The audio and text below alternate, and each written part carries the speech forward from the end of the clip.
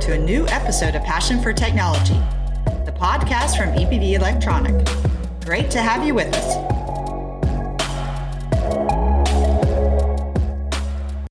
Welcome to the Passion for Technology podcast. There are two key reasons why the number of analog ICs keeps growing. There is an increased use of sensors and an increased need for power management solutions. A 2020 study by the Wilson Research Group concluded that returns of analog components in the field had also increased. This seems to indicate that the design of analog ICs and their integration into solutions is complex and requires specialist know-how. We'll be discussing why that is the case and how the semiconductor industry is supporting electronics designers working with analog ICs. I'm joined by two guests today. Alessandro Zaffarana, power technologist at onsemi. Hi, Alessandro. Hello. And Andreas Genser, Senior Product Marketing Manager at Infineon. Hi, Andreas. Hi, thanks for having me. Thank you both for being here. Andreas, how would you explain the results of the 2020 Wilson Research Group study? Why is the design of analog ICs so different from the design of digital ICs? So I think when reading the study, there is two aspects that I would say are very important to mention. The first one potentially states a bit the obvious because we are all living in a time where we have an ever-increasing number of transistors that gets integrated on a single IC design. So if we go back, I think it's almost 50 years now when Mr. Moore defined Moore's law, saying the number of transistors doubles around every 2 years. So what we simply get much more computational power on our ICs.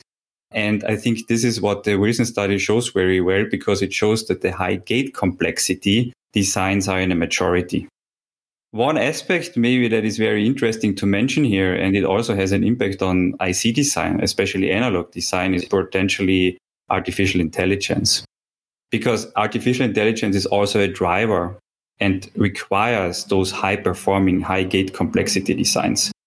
What I found quite interesting, because I recently read an article where it was compared how artificial intelligence is changing our world, right, and what it is capable to do. And the comparison was about chess. It was about the Chinese game Go. And it was, coming back to analog design, about how to place components on an IC in a smart way during the floor planning process. And I found the results very interesting. Because if you look at chess, AI bet the best chess player in 1996 already. So this is 25 years ago. And high-performing computer and artificial intelligence was capable to beat a human player back then. It took almost 20 more years. I think it was in 2015 when Google's AlphaGo was beating the best human Go player, which simply shows, right, we have so much more processing power in our IC designs. We have so many advances in AI in the meantime, but it took 20 more years. And finally, the comparison to how AI can assist IC design in floor planning, as I mentioned before, this is an order of magnitude, a mind-blowing amount of orders of magnitude more complex than beating a human player in Go. So I think that's also a very interesting outcome in terms of how much more we need these high gate complexity designs in order to power use cases like the one I mentioned. The other aspect, and that's the second aspect, and that's the perhaps more surprising fact the study reveals, is that we also see quite some low complexity designs increasing. And this to me points a lot into analog content, into analog ICs. And that's potentially, for example, could be sensor nodes that are deployed somewhere out there in order to sense air quality of Paris, for example. And you see, I'm pointing already towards use cases that I associate with IoT, the Internet of Things. Because these sensor nodes, Internet of Things objects, are becoming ubiquitous. They are penetrating our everyday life. And I would interpret the study result in that way that also the analog part, the low complexity gate count, is increasing because IoT, which demands analog content, is a big driver here. Alessandro, how can the design complexity be reduced? The complexity of the design, anytime that we cope, of course, with analog and power and eventually also digital, because in reality, to be clear, analog design sometimes needs to be mixed with the digital. because analog is referred to the sensor, and our world, of course, is made by sensor. I would say that in reality, our world is analog because we are surrounded by sensors, I would say. Sensors at the end must also be handled and converted into digital in order to have a flexibility and in order to also build interfaces, digital interfaces with other domain. So the complexity is referred to the mix between analog and digital. And the complexity from semiconductor design perspective can be, managed in terms of risk of design, in terms of reutilization of the main building blocks of the system, in terms of course, EDA tools, and of course, even the manufacturing process can help to make the designer life easier. Integrating analog, power, and digital ICs in a system on a chip becomes increasingly difficult as digital components are shrinking at a faster rate than what's possible for analog ones. What solutions is the semiconductor industry offering, Andreas? Very good point. It's indeed a challenge. And how I see it, combining analog and digital essentially means doing the following. And let me maybe put it a little bit to the extremes. You're trying to combine a relatively cheap technology, that's more the analog portion, with a relatively expensive technology. If we, for example, take 7 nanometer technology, where today high-performance system on chips are built that are running in our mobile phones, right? And combining these extreme cases is not necessarily the sweet spot in terms of cost and being competitive out there, right? So I think what's very important for our semiconductor vendors to do here, we need to know our markets. So we need to know our markets, see what's really necessary when it's coming to integrating analog and digital and getting into the sweet spot in order to be cost effective. So I think that's very important. Let me maybe give you an example. A microcontroller today is a very good example of integrating both digital and analog, because the microcontroller by itself, I would consider it as a digital device. But then you have analog to digital controllers on there in order to get analog input from the outside world. And that's an analog component. And this integration is state of the art today. This is something obviously the industry is willing to pay for and what customers value. But then there is other examples where it's better to be standalone and have analog components on a PCB and have digital content somewhere else. This sweet spot technology is a very important point that we all should keep in mind. I fully agree with what Andreas reported, but I will also add a few other things about the integration between analog and power. I was just referring previously that at the end, the analog devices will be a tool to provide more value to the customers, in particular when the analog is embedded together with the digital. So the example that Andreas was reporting about the microcontroller is absolutely very effective to emphasize this merge. I will also add here that the analog integration is an artistic, I would say, activity. While the digital design somehow has similarities with the coding at the end, so it is also pretty straightforward for a digital designing, having in mind, a factorization that is typical of the software design. Analog is made by analog portions that will also interact together.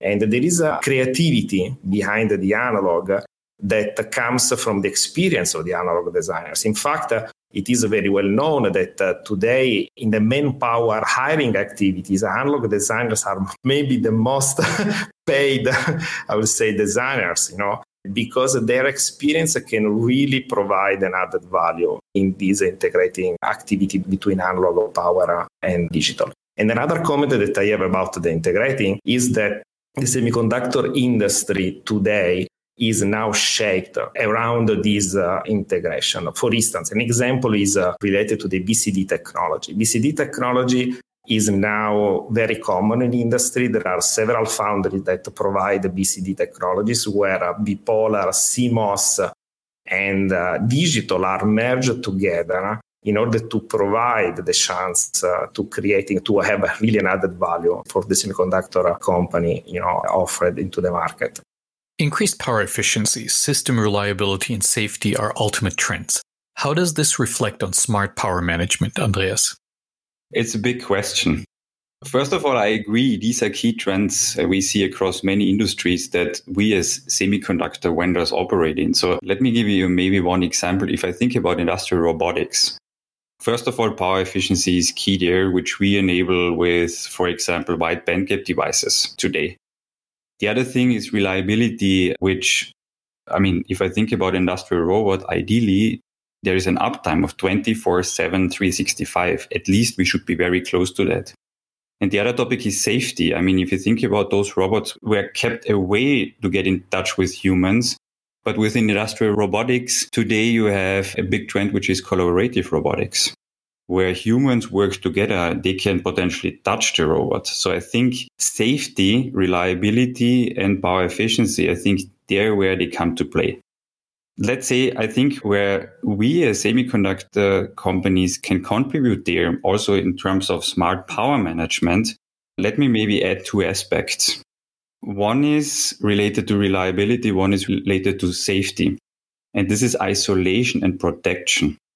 So if we just imagine for a second a power electronic system, usually you have the low voltage portion where your microcontroller sits, where a human can even touch a human machine interface like a display.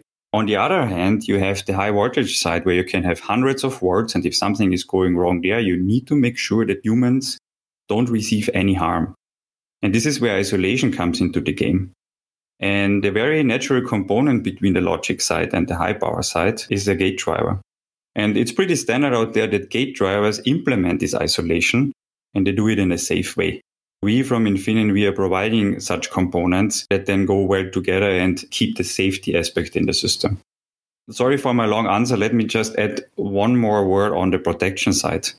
Protection circuitry is also a very important point because coming back to reliability, if there is a failure in your system and your system gets damaged, you have a downtime. This is not what you want in an industrial automation setting. So protection circuitry is very important. And if you again look into power electronics, we have power switches out there. If they are going into short circuit, you need to be very fast to detect this short circuit and turn the system off. And again, there we as an industry, we are providing components, the gate driver, the power switch in combination, which are actually accomplishing that. So I think these are just two examples how we as vendors contribute in order to help in these ultimate trends. Alessandro, what role does packaging play in the design of analog and power ICs? I mean, especially in terms of space, performance, and energy efficiency. Wow, and packaging is an essential ingredient for a good cake, I will say. Well, the cake can be also digital indeed, but in analog, the packaging is absolutely a relevant ingredient because in reality, anytime that the analog function is needed at the system level. This happens because at the end, the final customer is really keen on having the best performance because the analog, of course, doesn't have, for instance, the latency that the digital may have. And anytime that the customers must interact with the sensor, the analog is essential. So I would say that the power efficiency is, of course, another important ingredient of the analog design because of this reason. And the packaging is a complementary to the power efficiency ingredient. Packaging is also responsible for the power efficiency. Interconnections, parasitic inductance, stray capacitance among the pins of the device are all basically essential requirements, very important parameters of the analog integration into the system. Packaging today represents also the chance to add more values beyond the analog function per se. Packaging today may even embed passives like capacitors or eventually RF filters. Talking about the power efficiency, packaging will permit to embed important capacitors, for instance, the booster capacitor of a driver, So improving also the switching losses of a power driver. So packaging is extremely important. And without the packaging, I will say that advanced analog will not have the same value. Maybe let me add to Alessandro, because I completely agree. And maybe just let me add another example why packaging is so important. And I think sometimes it's not fair, right? If you look at products that we provide, usually that the features that customers see, let's call it the fancy features, you won't find packaging in there. It's in the end not fair. And let me just add one thought I have here. Again, coming back to power efficiency, right? So we're in the midst of a trend where we are going towards wide bandgap technologies like silicon carbide. What we do is we increase switching frequencies there. This is good because we make systems more power efficient. But even though now a package of an IC is a very small component, package parasitics become more important if you increase switching frequencies. So it simply raises the bar in order to do a successful product. The other thing is mechanical stress, right? So, I mean, if you stress a package mechanically during lifetime in a system, this can have an impact on the circuits in the package. So perhaps reference voltages change over lifetime. There is many aspects like this that raise the bar nowadays on the packaging side, which can have an impact to do successful products overall. So I think we should never underestimate how big the role of successful packages is in order to do successful products. Absolutely true. I would even add, because the packaging feature is also very close to my experience right now in onsemi, that basically how much is important the package here is also related, to the material and to the assembly techniques. Of course, advanced research into thermal conductivity, into reduction of the parasitics, like, of course, removing, for instance, the bonding wires, replacing with the flip chip techniques combined with the copper pillars. All those things, of course, are very important to really provide a good solution to the final customer. Shifting our focus a little to power conversion. Andreas, is power control going fully digital, or are there any advantages to analog components? Let me put it that way. There's definitely a trend towards digital, and this, I think, comes simply from a number of advantages that digital offers. And let me maybe come back to my initial words on Moore's law. I mean, what is a fact is that every new year we have more computational power on a microcontroller where potentially our control algorithm runs, right? So in other words, you can run something much more sophisticated in terms of digital or in terms of control than you could a few years back. Or put differently, you can simply run an algorithm that you developed 5 years ago. You can simply run it on a much cheaper device. This would speak for digital control, right? Another one is maybe flexibility. Just imagine if you have an analog control, if you want to change it, you need to change your PCB. In a digital controller, you change software. That's much easier. If you need to debug, you need to do PCB iterations in the analog world. In the digital world, you do software debugging. So this is what all speaks for digital, right? But I quite believe that analog control will be with us longer than many would expect. And this comes again back to our initial discussion with IoT, in my opinion. Because IoT means you have sensor systems out there deployed, and these systems have a very limited energy budget because you don't want to change batteries every few months. Ideally, they last 10 years. So these are ultra low power systems. What you won't have on this system is a highly capable system on chip or microcontroller that can run fancy digital control algorithms. You might think about doing this in analog because you can do analog control very, very power and energy efficient. So that's why I think that, yes, there might be a trend to digital, and what can be done will be done in digital. But because of trends like IoT and very power and energy constrained systems, analog control will be there for a very long time. Alessandro, how is the semiconductor industry helping designers with utilizing analog components? Yeah, I mean, this is also a very good question that would open a chapter. It is quite long. Indeed, before to proceed with the answer to this question, I would even comment more about the previous questions that Andreas answered.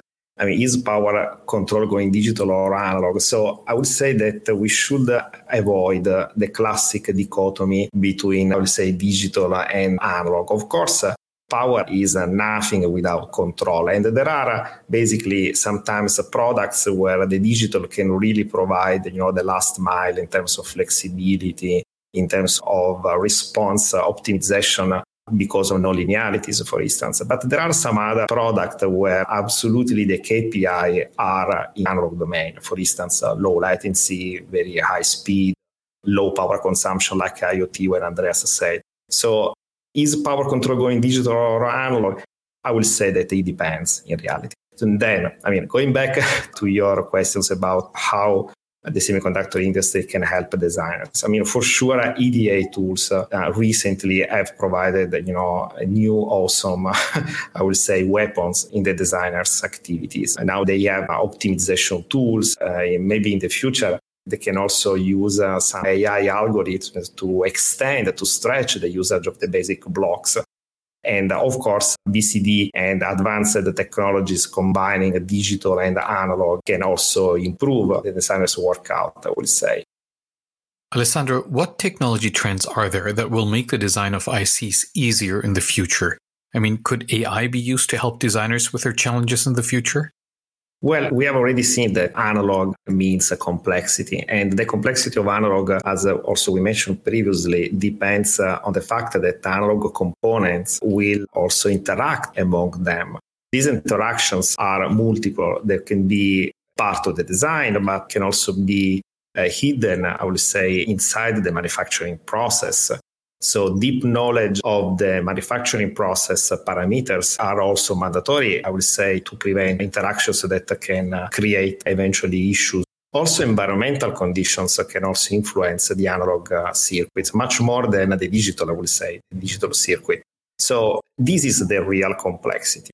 AI can also help the designer to cope and to handle such complexity, because AI can receive the specification of the blocks, can prevent eventually issues that will come from such interconnection, and can suggest to the designers how to move parameters to reduce the influence of such issues. Artificial intelligence can also help eventually the designers to stretch out eventually the specification of each block, eventually helping the designers to extend the usage of a particular IC also to other features. And AI can also improve, I would say, the KPI of the product, trying also to extend the possible usage to other markets eventually.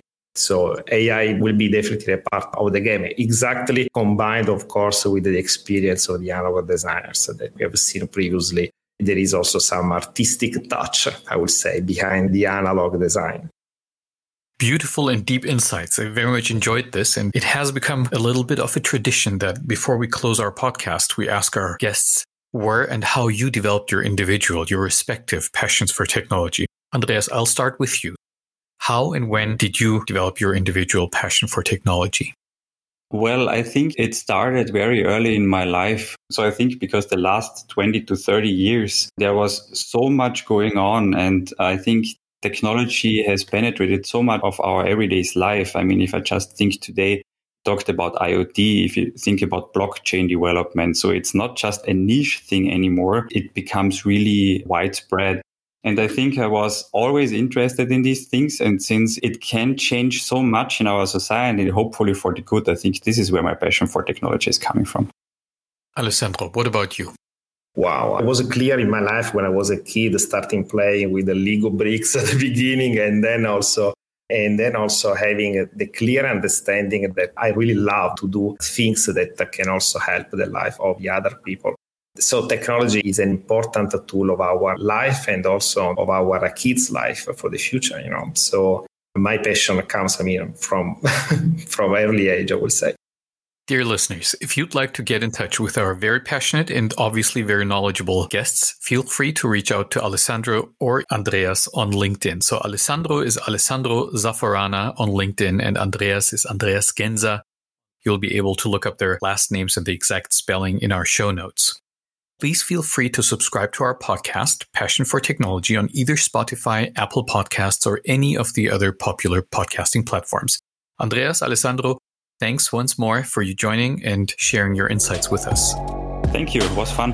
Thank you. You're welcome. Goodbye.